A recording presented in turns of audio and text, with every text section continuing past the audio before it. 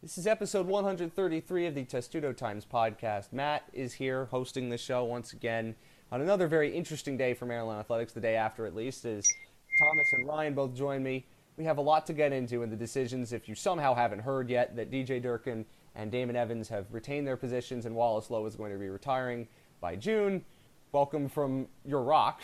You have had a much better couple of days than we have had. I want to first start with the reactions that both of you had to everything that went down yesterday, which was another just surreal day in Maryland athletics in a year that has not had one normal day.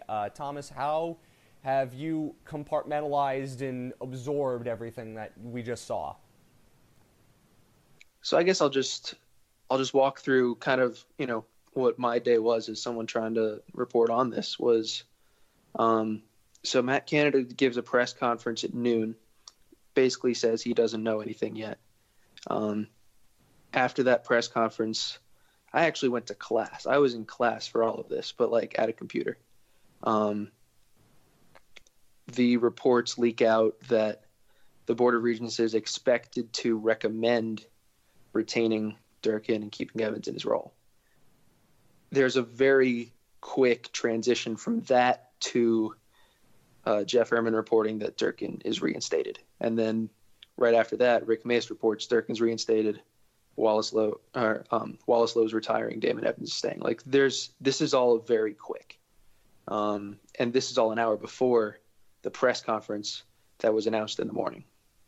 Baltimore. The press conference was not in college. Which is in Baltimore. Were I not in class and needed participation points for that class, I would have been up there. We can sympathize with you. We've all been there. Yeah, I mean, and that was, I still kind of stepped out to watch the presser, which lasted a while, but it was interesting. Obviously everything that had been reported was confirmed there, and everyone is, kind of left to react as they will. Obviously, the overarching reaction to this is that Maryland didn't do enough. Maryland had a chance to start over and probably should have done that and elected not to. Elected to make some changes but keep the leadership in place, which I understand partially, but I think I understand why a lot of people disagree vehemently with that decision. Rightfully so. We can all pretty much find the logic in their decision, but we can also say the conclusion you came to is probably not the right one. Ryan is also here, and Ryan has been working on this story as well. Ryan, what was your day like yesterday? Well, an interesting one. I was at my day job from 12 to 8, and once I saw that the press conference was going to be at 3:30, it was like, oh, God. And, this is just what happens when we're all sort of volunteer people. And, yeah, it was, I think I woke up realizing, oh, okay, maybe they might bring Durkin back, but I was still sort of under I was like, nah, they're not going to do that. And then because I don't know, it was just so weird. And then, the Washington Post reports it. Then with some gray area, the board recommends that they're going to they should dismiss, not dismiss anyone. And I'm like, all right, well, maybe Wallace Lowe. Nope. Okay, it's all really happening. Wallace Lowe is retiring. Dear God, it was just such a mess. And then watching everyone, of course, what happens on Twitter maybe doesn't matter in real life. It does not. Twitter is not a good segment of reality. But,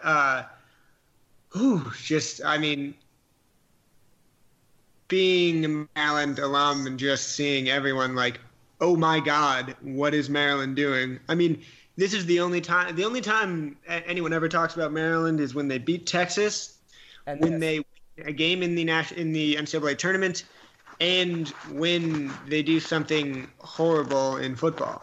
And so this was one of them. This qualifies. There were reactions I certainly had mine, and I will say this. I thought that there was a chance that they could be retained because this whole situation lived in a gray area that many, many people wanted to ignore, and that is a disservice, and we might get to that later. I did not expect that the president would go, but that the two principals in this story would stay, in Durkin and Evans. I did not think that was a possibility, but leave it to Maryland to find new ones. My opinion on this story and the decision that they made is simply it was penny wise and pound foolish. And I say that because I think a lot of the decision came here was influenced by money. And I don't have any evidence to support that, but if you do some connecting of the dots and you start to think about how much money is at stake for Maryland to have to, relieve themselves of these contracts for Durkin and Evans, the Evans one specifically because they just signed it. Boy, doesn't that look like a horrible decision in hindsight. And then pay for the new coaches, the new athletic director, and deal with the lawsuit with the McNair family. They didn't think that they wanted to pay that money, and they thought that perhaps they might be able to get away with paying less and hoping the situation would change in a year's time. I think that was a short-sighted decision. As I said, the best phrase I could describe the decision in my view is penny wise and pound foolish, which means they saved themselves a little bit of money now, probably not going to save them money in the future, because they may have angered more than a few people. That's going to cost them money.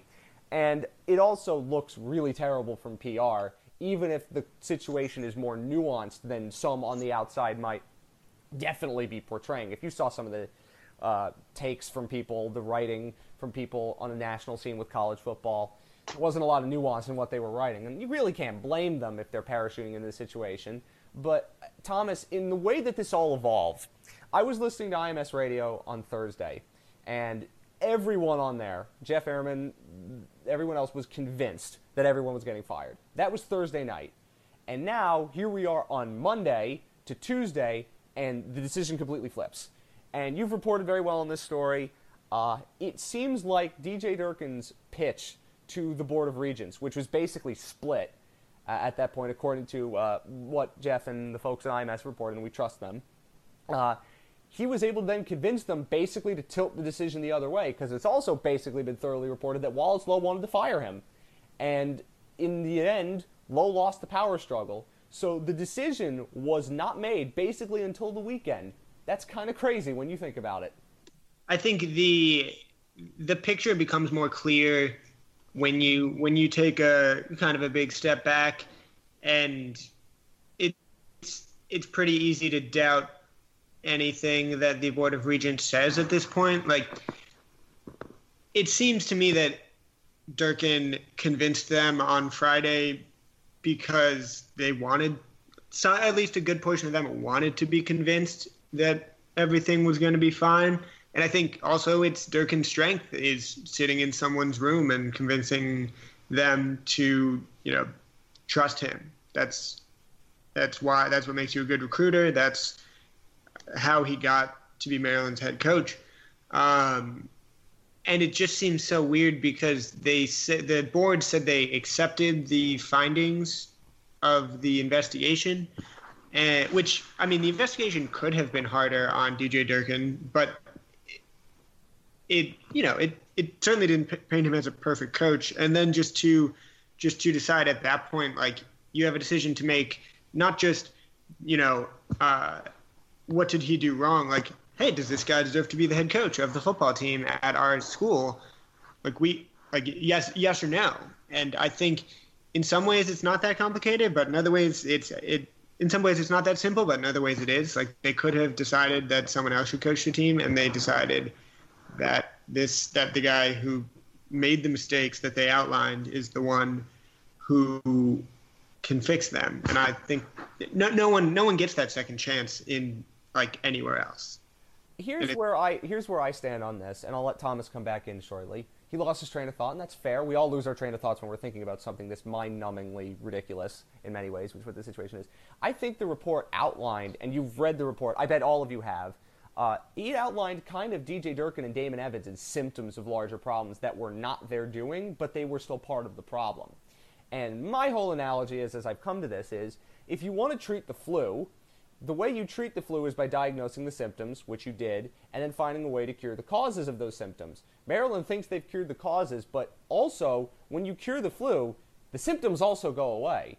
And in many ways, Maryland hasn't gotten rid of the symptoms of those problems, and Damon Evans and DJ Durkin are clearly symptoms of those problems. And I think that, to me, was most head-scratching. You can see where they're coming from in their logic. If they said that Durkin and Evans are not the problems in and of themselves, they are part of a larger issue that did not start with them. But even then, if you're going to cure something, you might as well cure all of it. And that's where I think a lot of people are saying, well, you're giving them a second chance to fix problems that they didn't create, but they helped make worse. And that's, I think, what the report outlines. And it could have gone a lot harder on G.J. Durkin. In many ways, I'm surprised it didn't. But I think, to me, Thomas, that's what stands out most, is that they diagnosed Evans and Durkin, particularly, as part of a problem that existed long before them. They weren't the root causes, but they were symptoms. And they figured the way to cure those problems is by letting the symptoms in some way stay. That, to me, is where the logic fails. Yeah, I mean, to me, that's the thing, is when I read the report and, it outlines this whole dysfunctional athletic department with tension really at all levels, even to the highest levels, and that includes low. The conclusion that I came to when reading that is probably the smart thing to do is to just clean house and start over, because it probably can't work with these same people. I guess they think they can. I guess they think that with, the recommendations that were put in place with some independent monitors for, whatever else. And then, I guess they think that is going to be enough. Personally, I am skeptical of that. I'm not willing to just write off that it won't be, but I'm skeptical. And I think that's really the root of it, is that, these... The decisions that were made come from saying that these people are part of a problem that they didn't cause, and we think they can fix it once we've gotten rid of some of this other stuff, once we've identified it and changed some procedures and changed some things. But, Damon Evans in that story, Thomas, it was clear he was trying to jockey to get Kevin Anderson out of his job. And that's why there was a lot of tension there. Kevin Anderson might not have been very good at his job, but that was probably just to throw Kevin Anderson under the bus report. If you wanted to read it like that, perfectly fair. They wanted to find scapegoats, and they found scapegoats. But you read the report of what Damon Evans was trying to do. I don't know how Damon Evans comes out of that scot-free. Now, maybe now because it's fully his athletic department, and it wasn't his before when he was an interim with Kevin Anderson on leave. I guess they could kind of see that, but I mean, if you were in a workplace where someone was trying to get you out of your job for a long time, and there was tension there, whether someone was good at their job or not, and whether there were legitimate reasons to do that, and they ended up winning out, don't you think there's still a bit of dysfunction there because of that? Oh, of course. I mean, and even if it wasn't, jockeying to get Anderson out of his job, there was clear tension between them. And Evans, coming from someone with athletic director experience, brought a lot of his own ideas to that. And so the way that they're, talking about Evans, especially in the press conference, with Lowe calling him one of the best athletic directors in the country, is they're basically treating him as a new athletic director. Which is interesting. But he's been there for 4 years, and he was the liaison to the football program, and he and Durkin have different accounts over how involved with the football program the football liaison was.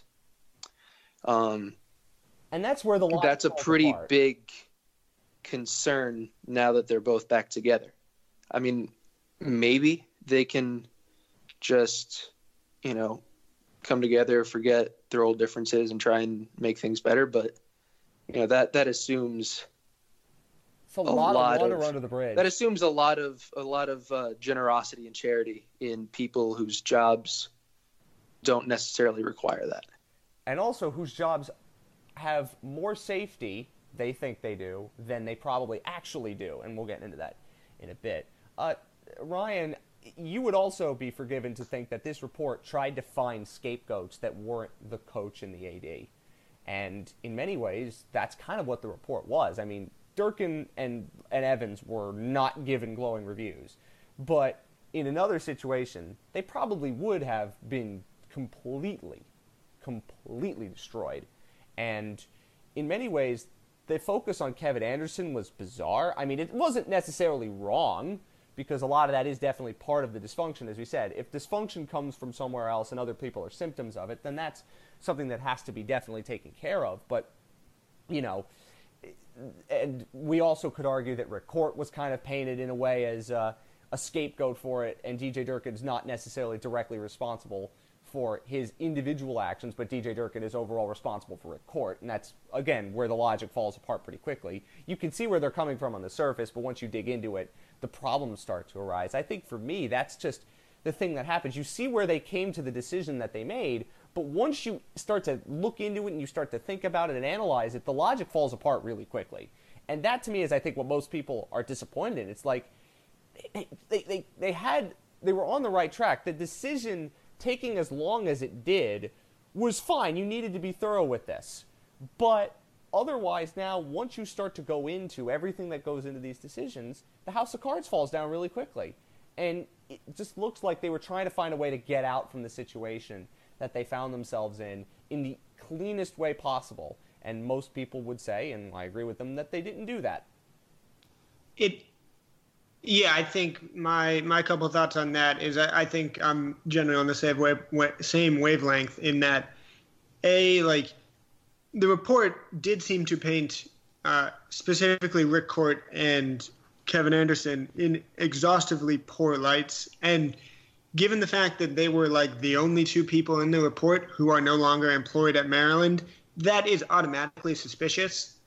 Even if, like, we look back on it and we're like, not necessarily wrong that, like, I don't know if it said anything particularly wrong about those two, but it did seem to, heap a lot of blame on them, which would be sort of blame that the board could then try to scoop off of other people like Evans, Lowe, and Durkin. But it just would have made so much sense to just say, guess what?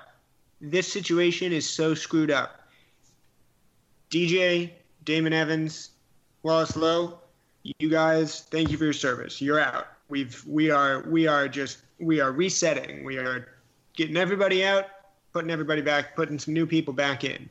And the decision to take the athletic director and the football coach and have them be the two people you essentially put the most faith in just seems so nuts, because the report, for me, it seemed to outline responsibility for wrongdoing on all three of those people, but the Lowe had at least the excuse, or I don't know if excuse is the right word, of saying, well, athletic department is important, and it is a very front-facing part of the university, a part that can lose a lot of money for us or make a lot of money. It's important, but also I supervise the entire school, and there's only so much I can do. Like, that is why, like, if you fail at 10% of your job, that's not excusable, but it might be okay until you decide, oh, that actually he let what the school decided was a department filled with chaos and confusion, and he could have just fired Kevin Anderson years ago. It seemed the way this report would seem to paint it would be, well, if they had just kind of rebooted the athletic department years ago, that none of this would have ever happened. And to dismiss Anderson with the weird sabbatical thing that everyone knew was fake, and then not fix anything was just it. I don't know. Those are my thoughts. My column. You've written a column that has been posted on Testudo Times, which you can read. Yeah, I'm giving you a plug, Ryan. It's very good.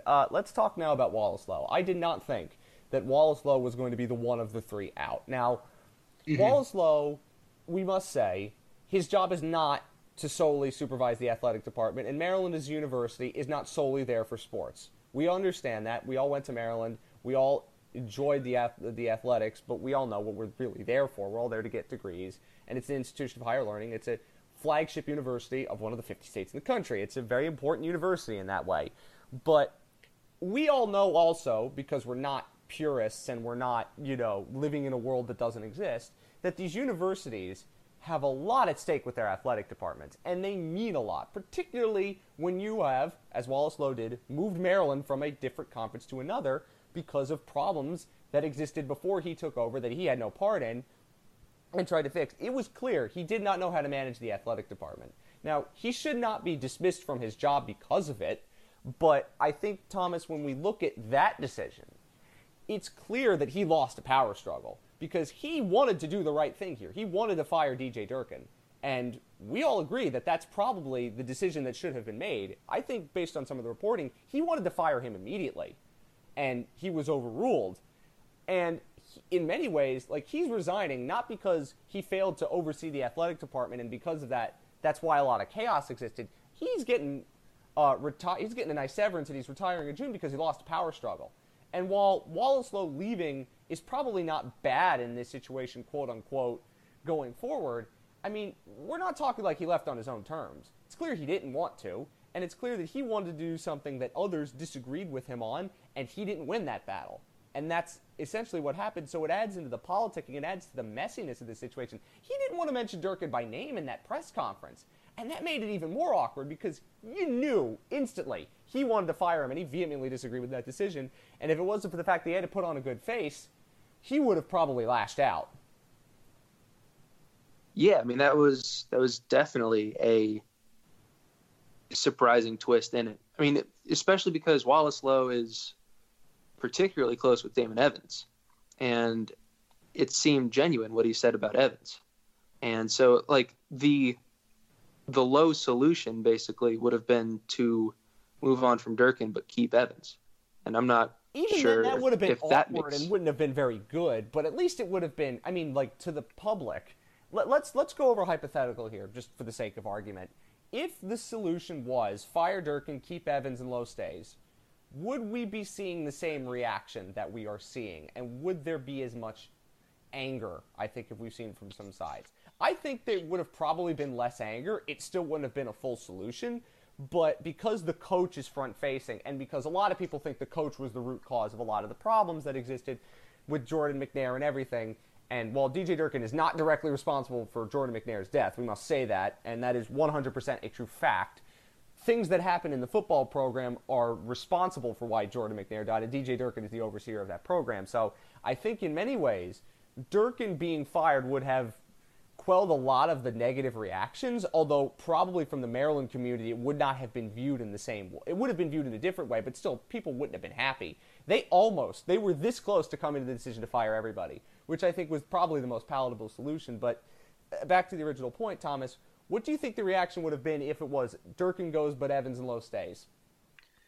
I mean, I think that would be almost not even severe news outside of Maryland. Of course, the coach who was a part of this report, who ran the toxic culture, killed the kid, whatever. Obviously, it's much more complicated than that, but people outside Maryland don't care. And so, they fired the coach. Cool. It really wouldn't be much of a deal. I mean, to Maryland, it would have. It would have obviously been a huge deal when you fire the coach, but then to keep Evans, I think it would have bothered a lot of Maryland people because the report outlined just this whole dysfunctional athletic department that Evans has been a part of for years. And so to keep him in charge and for him to be, basically in charge of picking the next coach, that would have made a lot of Maryland fans uneasy, but the reaction from throughout the country wouldn't have been really the same. I don't think that there's anything wrong with that assessment, though. Wallace Lowe staying, there's a lot of resentment, I think, from some of the fans towards Wallace Lowe because it's clear that the athletic department is not a priority for him, and he doesn't really care about it that much. And let me be honest, it shouldn't be his priority. He's president of a giant university with many other things going on.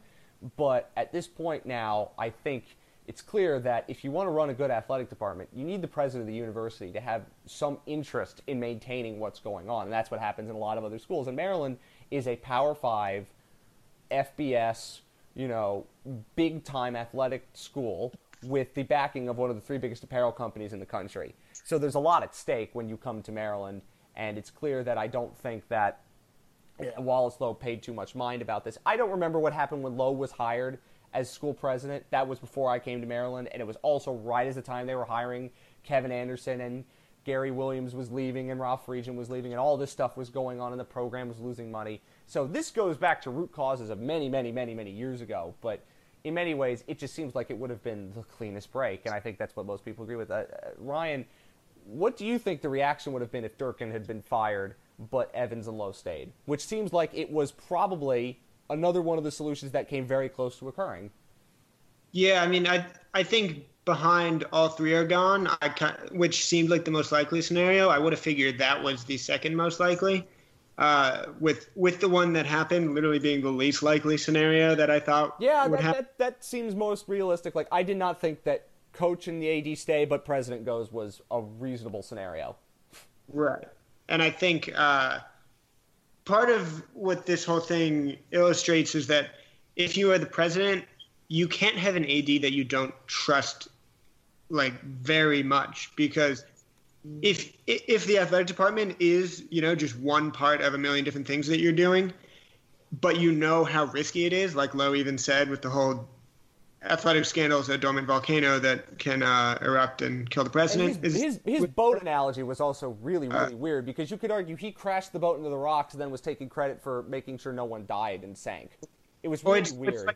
It's more like he was captain of a fleet and then wasn't really watching the biggest, most volatile boat. But anyway, he already went on for boat analogies for like 45 minutes during the press conference. So what I'm thinking is, like, the fact that Lowe didn't show – the fact that he did not trust Anderson clearly for a while shows just a huge blind spot, because – you have to, if you don't trust the athletic department and it's disorganized, then there's only bad things that can happen, especially in a Maryland athletic department where, like, football was Maryland football, and that was the one that seemed And they switched conferences in the midst of all of this. This is the other thing. They switched conferences because the athletic department was in such bad shape. Mm-hmm. And Wallace Lowe, that's his legacy at Maryland. It's not anything else. It's not the fearless ideas. It's Maryland moving from the ACC to the Big Ten. That's his legacy for many Maryland fans. And let's be honest, not every alum of Maryland cares as much about sports as we do, but a lot of the front-facing big-time alums care a lot about this athletic department. And some of the decisions that were made when the two didn't trust each other are earth-shattering, school-altering decisions. And you could argue that he made the right decision with the money they're going to eventually get from the Big Ten. And you could also argue that Lowe and Anderson, as I believe, came in after the athletic department was already in really bad shape. And they didn't make it any better, obviously. But, I mean, that too plays a huge role in this. It's like, they tried to, like, basically what I think the big emphasis that I come away with the stories is that problems existed before the people who were put in place were put in place, but they're also part of the problems, and the Board of Regents kind of went with a safe way out saying we think they could fix them. And now I have to ask Thomas the cynical question. Was this decision made about money? It's kind of hard to say no to that, to that question, right? Because, DJ Durkin's got 2 more years left of his contract. I don't know how much it's worth, but I think it's worth like $2.5 million a year or something like that. It's in public records. I just haven't looked it up. And Damon Evans just signed a 6-year contract worth like $3.4 million that he signed in June.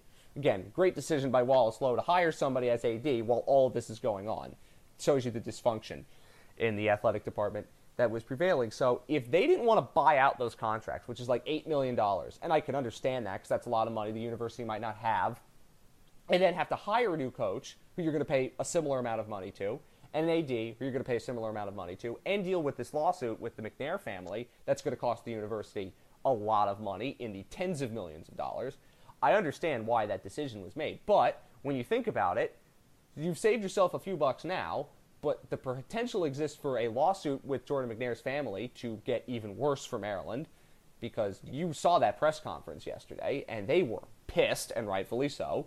And now you could almost see them saying, well, maybe we don't want to settle. We'll go after them and get more money, and they probably will win. And then you also now have, well, what happens when these guys inevitably get fired? Because we'll get to it in a second. There's the potential new university president's going to come in, and these are not his two guys or her two guys. And so when you think about that, that's why I said the biggest takeaway from this decision was that it was penny wise and pound foolish. Yeah, and I think one thing that'll be interesting to just keep an eye on is the level of job security that Durkin and Evans actually have. Because if things don't get better, and in a year or two, let's be honest, it doesn't look like they're going to. I mean, they could. We'll get to the football things in a second. I'm a nice, I like to be a positive person, and we'll see whether or not You're one of the only ones, Thomas. You're one of the only ones. We'll see whether they take to these, recommendations and whether the changes proposed are actually put in place and they work. Like, assuming they don't, and we come around in a year or two and their buyouts are significantly less and fans are pissed, things haven't gotten better, then I think it's totally reasonable that they wouldn't last.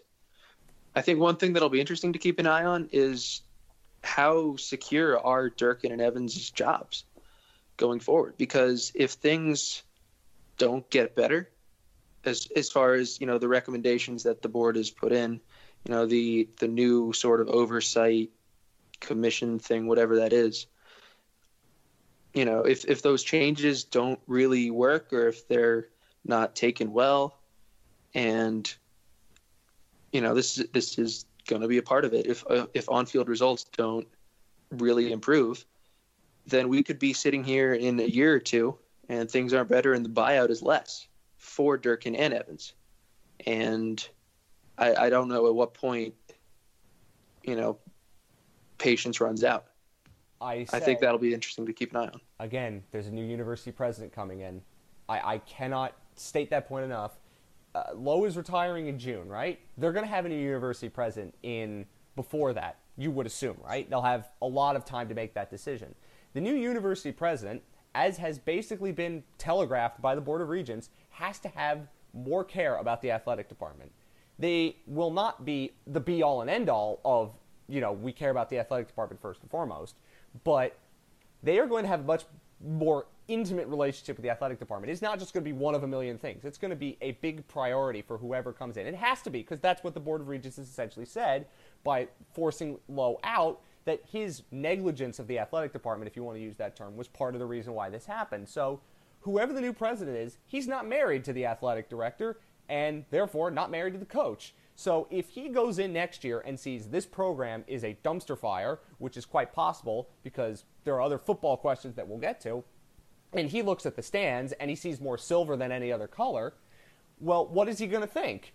He knows that the football program, whatever Maryland is as a football school versus basketball school, football does matter a lot, and Maryland can have a good football program, and if they don't, well, what are you going to do? You're going to change the coach, and you're going to change the athletic director, and the new university president, Ryan, is not going to be married to the people that are already there, and that means as soon as that happens next football season, when we're going to have a new president by, they're instantly going to be under pressure to succeed because the new president is going to be keeping an eye out on them like a hawk. I agree with that somewhat, but I do think the fact that the board, since the board hires the president, and the board was so focused on making sure Durkin came back, that the board is probably only hiring someone who will agree, like, I'm not coming in I agree, Durkin's good. I don't think that's it, though. I think they wanted to find a reason to bring Durkin back, as opposed to they wanted to bring him back. There were obviously some people who didn't want to bring him back. The president didn't want to bring him back. This was a split decision. This was not unanimous. This was one of those where they could be persuaded, and they were persuaded one way. I don't think that means that the board is automatically going to be hiring somebody based on the thought that, we don't want you to come in and fire everybody immediately. But you have to say, when you're hiring somebody, they are going to have the right, and reasonably so, to do what they want to do, especially if there's more oversight at the athletic program. They can't hire another Wallace Lowe to be president. No one's going to let that fly anymore because the Board of Regents is now under much more scrutiny than ever before. Well, but I just think if they were so worried about all that, they wouldn't have forced Lowe to bring Durkin back anyway. I do agree that their positions could change, and, Durkin losing at football, they'd be like, oh, well, guess didn't work out, next. But I don't know. I still think that, start of the 2020 season, will DJ Durkin be the head coach? It is iffy. I would also say that if I had to guess, that Matt Canada is not Maryland's offensive coordinator next year, but who knows? Okay, let's get now into football-related things when we talk about this decision. I think the other thing that's getting lost in all this, Thomas, how the hell is DJ Durkin coaching Saturday? How is that even remotely feasible and possible that after sitting on the sidelines for 3 months, that he's just going to pop right back in and pick up like nothing happened? How is that even possible? I would have understood bringing it back for Indiana and letting Matt Canada coach the Michigan State game. How the hell is he coaching Saturday? That, to me, is the most baffling decision of them all. I think if you announce that you're bringing him back, but like Canada will coach one more game, that won't work at all. So I think if you were going to bring him back at all this season, up, so why not? If you were going to bring him back this season, which I think there's somewhat of an idea that it would be just in a football sense more feasible to bring him back after the season. That's the other thing, that they could have said, we're going to bring him back, but we're just going to let Canada coach the rest of this year. I think Maryland fans wouldn't have been happy with that, but they would have been at least able to understand it. Bringing him back and then having him coach immediately. What's the reaction going to be when he runs out of that tunnel and gets booed by whoever's there? Because a lot of Maryland fans that are going to be there, and there aren't going to be many because you've seen the attendance this year at Maryland games, he's going to get booed.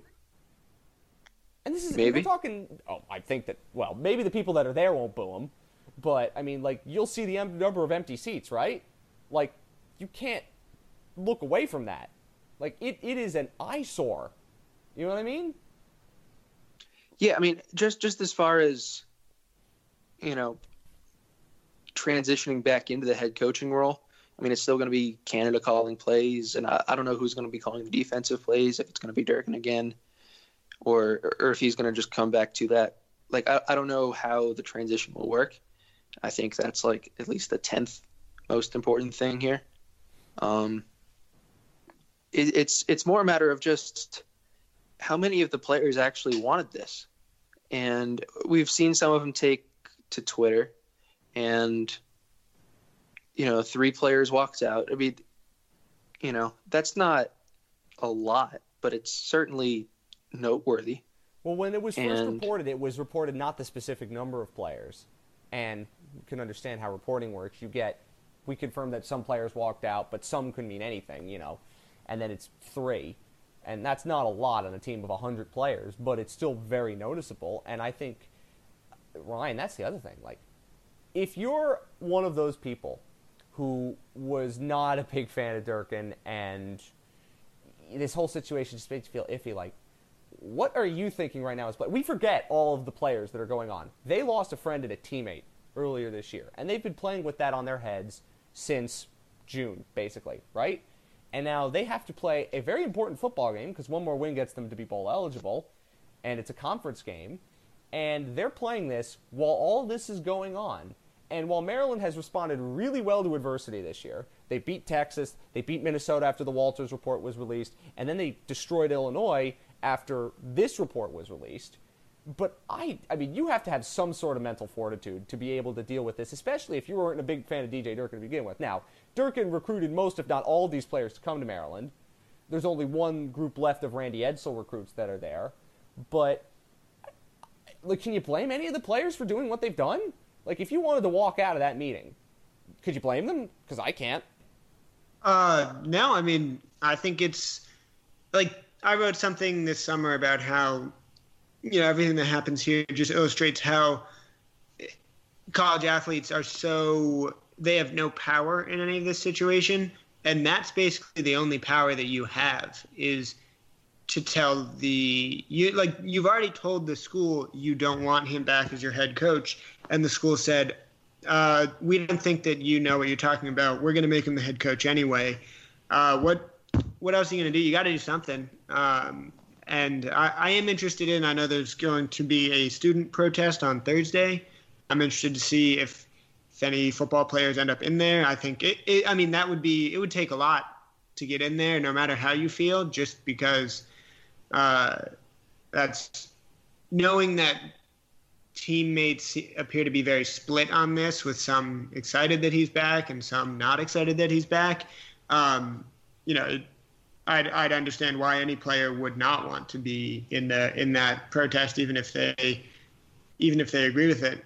But I don't blame these guys at all. I think it's probably really hard to get up in front of your whole team and say, like, screw this, because enough people will say that you're a quitter, or you don't care about the team. Your coach might say that.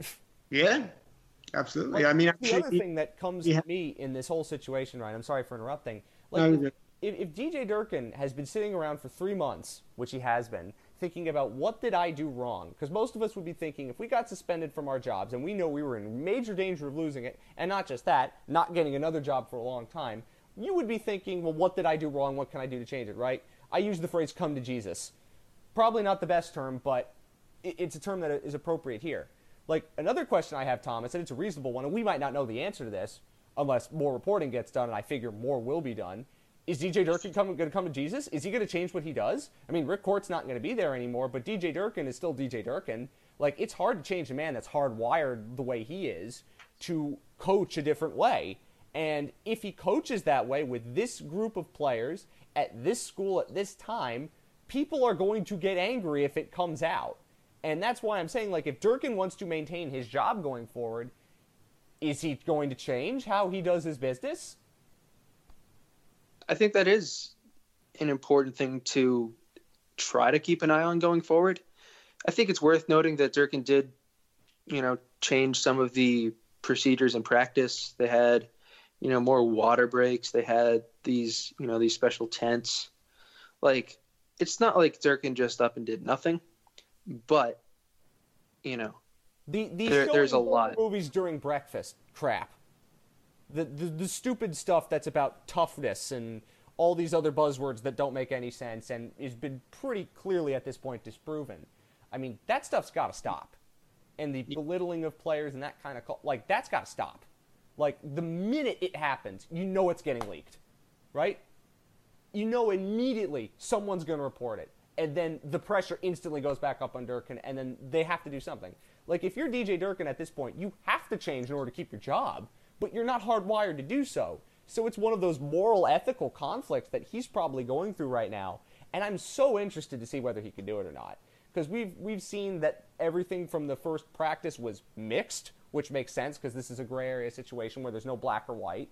But, I mean, Ryan, for DJ Durkin, the head coach, in order to keep his job for any appreciable period of time, and if he does get fired, to get another job, don't you think he's going to have to, in a way, come to Jesus? I would think. Who the hell knows? But I think, at this point, DJ Durkin is coaching for his next job. He's coaching to be able to say, look, any of this stuff that happened to me was just some made up stuff. Which or he fixed it. Like, I think that would be better than saying, I was unfairly railroaded. I don't think a lot of people sympathize with that much anymore. I think it's now he can say, I made mistakes, but I fixed it. I learned my lesson. That's what he's going to try to tell people. I don't think going out and saying, I was railroaded, they were wrong, I was in the right the whole time, I don't think that's the way to go about it now when everybody's looking at you. I think it's likely a combination of the two approaches, but yeah, I get what you're saying. It's interesting. Will he ever admit fault in this? I think because Maryland's eventually, if they don't have a press conference before the game, this week's post-game press conference is going to be ESPN will be there. Everyone will be there to ask him about this. And if they don't, and like at least Ohio State, after they reinstated Urban Meyer, did they let him answer questions for about an hour. And it didn't necessarily solve things, but at least, I mean, you have to give people an opportunity to ask you questions, even if you're just going to try to deflect. And the press conference in many ways on Saturday is going to be more interesting than the game. Yeah. A Maryland-Michigan State game has, like any Michigan State game, it seems like a recipe for a 14-7 game. Last year it was 17-7, I think. Oh. That was in the snow. It was in the snow, but still, Maryland had no quarterback, and it was 17-7. So, anyway, I want to ask this question now, Thomas, as we get closer to wrapping this up. There are still 4 games to be played this season. Maryland is 5-3. They are a win away from bowl eligibility. You could argue that any one of their next 2 games is absolutely winnable, even with all that's going on. And for whatever the players are saying, they might be furious. And we saw some of the tweets from people like Ellis McKinney and Trey Watson. But they are going to play for Jordan McNair. Whatever the case might be, they are playing not for any of this. They're playing in spite of all that they've been dealing with. That is a great motivating factor for them personally. As I said, we saw in the 3 games when Maryland was most under this psychological pressure, Texas, Minnesota, Illinois, they came out and they played their best football. I wouldn't be surprised if Maryland plays their best football on Sunday and plays a really inspired performance playing for Jordan McNair in spite of all this, because in many ways I said I don't root for the coaches or the administrators, I root for the kids. I root for the kids who are representing the school that we went to and that we were once students at. I could easily see that happening. But there's also the other opportunity to be like, God, what the hell about this? And then, they could fold up the end of the season. No one would blame them either. You know what I mean? Yeah, I mean, I thought Maryland could fold, kind of fold like that at the start of the year, and they haven't. And I think that's a testament to the kids, 1, and Matt Canada, 2, and the rest of the coaching staff. Like, they've kept this ship afloat.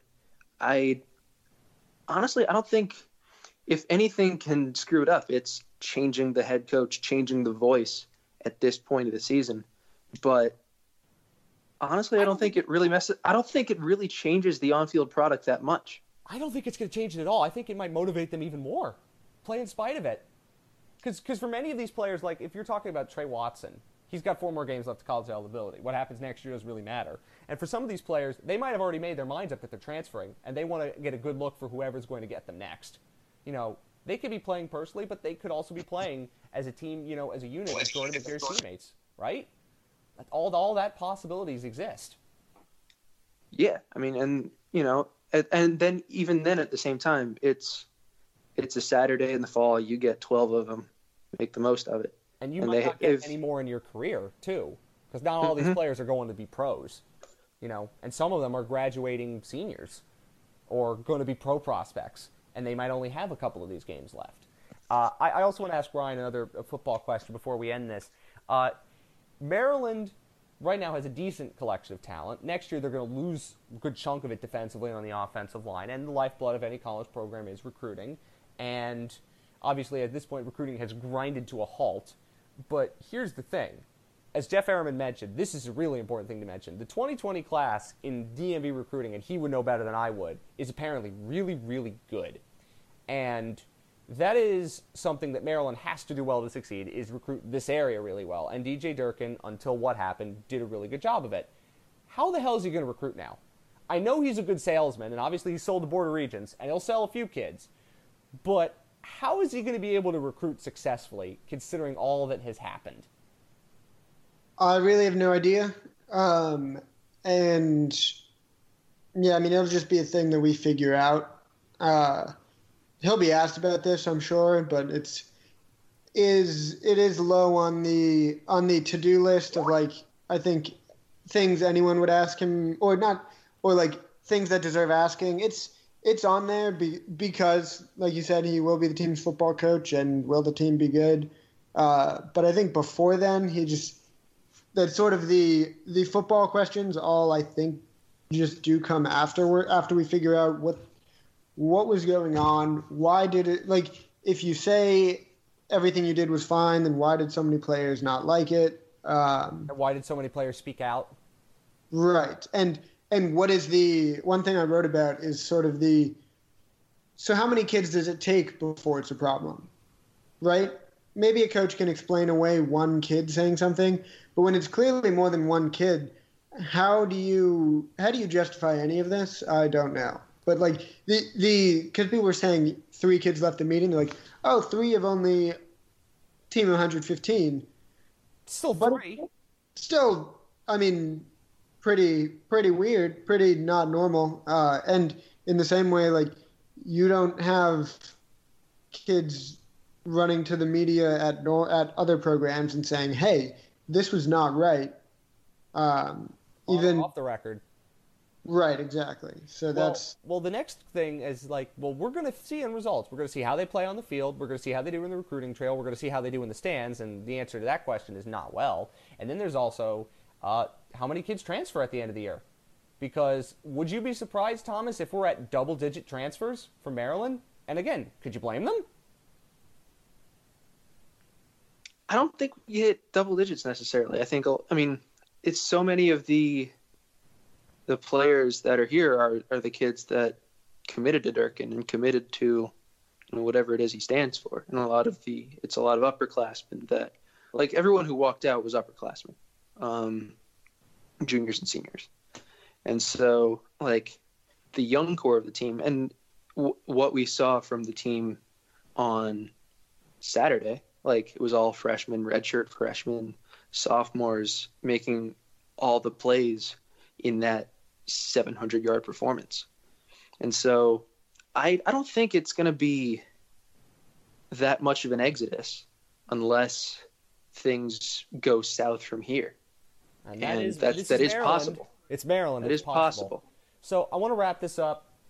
We will have more on this, obviously, because this story is not over as much as the people at the Board of Regents in Summit, Maryland would like to think it's over. There's a lot more going on, and there will be more that evolves as time goes on. Boy, recruiting season is going to be one hell of a trip for this Maryland football team. And we also do say that we will have a basketball season preview coming very shortly in the next couple of days before the season starts next Tuesday. We can promise you that. But, Thomas, wrap up what we've seen. And we kind of all agree that this was the wrong decision, though we kind of see the logic of how they got to it. And so where does everybody go from here? Now that the decision has been made, it's not going to be reversed. DJ Durkin's going to coach on Saturday against Michigan State and the rest of the season, and he's going to coach into 2019. So where do we all go from here? I think this is a decision that has probably a low chance of working the way the Board of Regents thinks it will. And that's generally my problem with it. But I think, we just have to wait and see what happens as far as, how the team plays on the field, sure. But does the athletic department change? And that's going to be really interesting just to see how we evaluate that and how anything changes moving forward, because so many of the people in the department are the same. But there's, proposed changes coming in. Do they all happen? Are they all supported? Do they all work? I think if all of that happens and, the Durkin and Evans sort of rehab their images a little bit because they've been kind of dragged through the water in all of this, then, there's a chance this works out, but it's fine and reasonable and probably correct to be very, very skeptical and even pessimistic about that. So Ryan, I'll head to you before we end this show.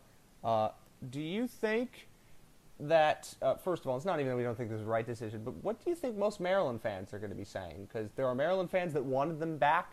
There are Maryland fans that vehemently wanted them to go, and you've already seen the attendance at football games. You've seen the interest in the program, even though this team is probably going to go to a bowl game. And for that, like, as a Maryland fan sitting there, not necessarily in our position as journalists, but also people who care very much about this university, but just as a fan, somebody who goes to Maryland games, somebody who supports the team, might be donating to the Maryland boosters or whatever the hell what they might do. How do these kinds of Maryland fans sit there and process all of this? Because they might be just as split as the Board of Regents was. I think it's pretty much the report didn't change anyone. The decision the other day probably didn't change anyone's opinion. I think we've all had seen a couple people on Twitter who have been very just pro Durkin the entire time, and it's the kind of sports thing where nothing's going to change your mind. And I think the people who are going to games might keep going to games. I think either way, even you saw how few people went to the Illinois game. There will be fewer Maryland fans this time. I think that's just what's going to happen.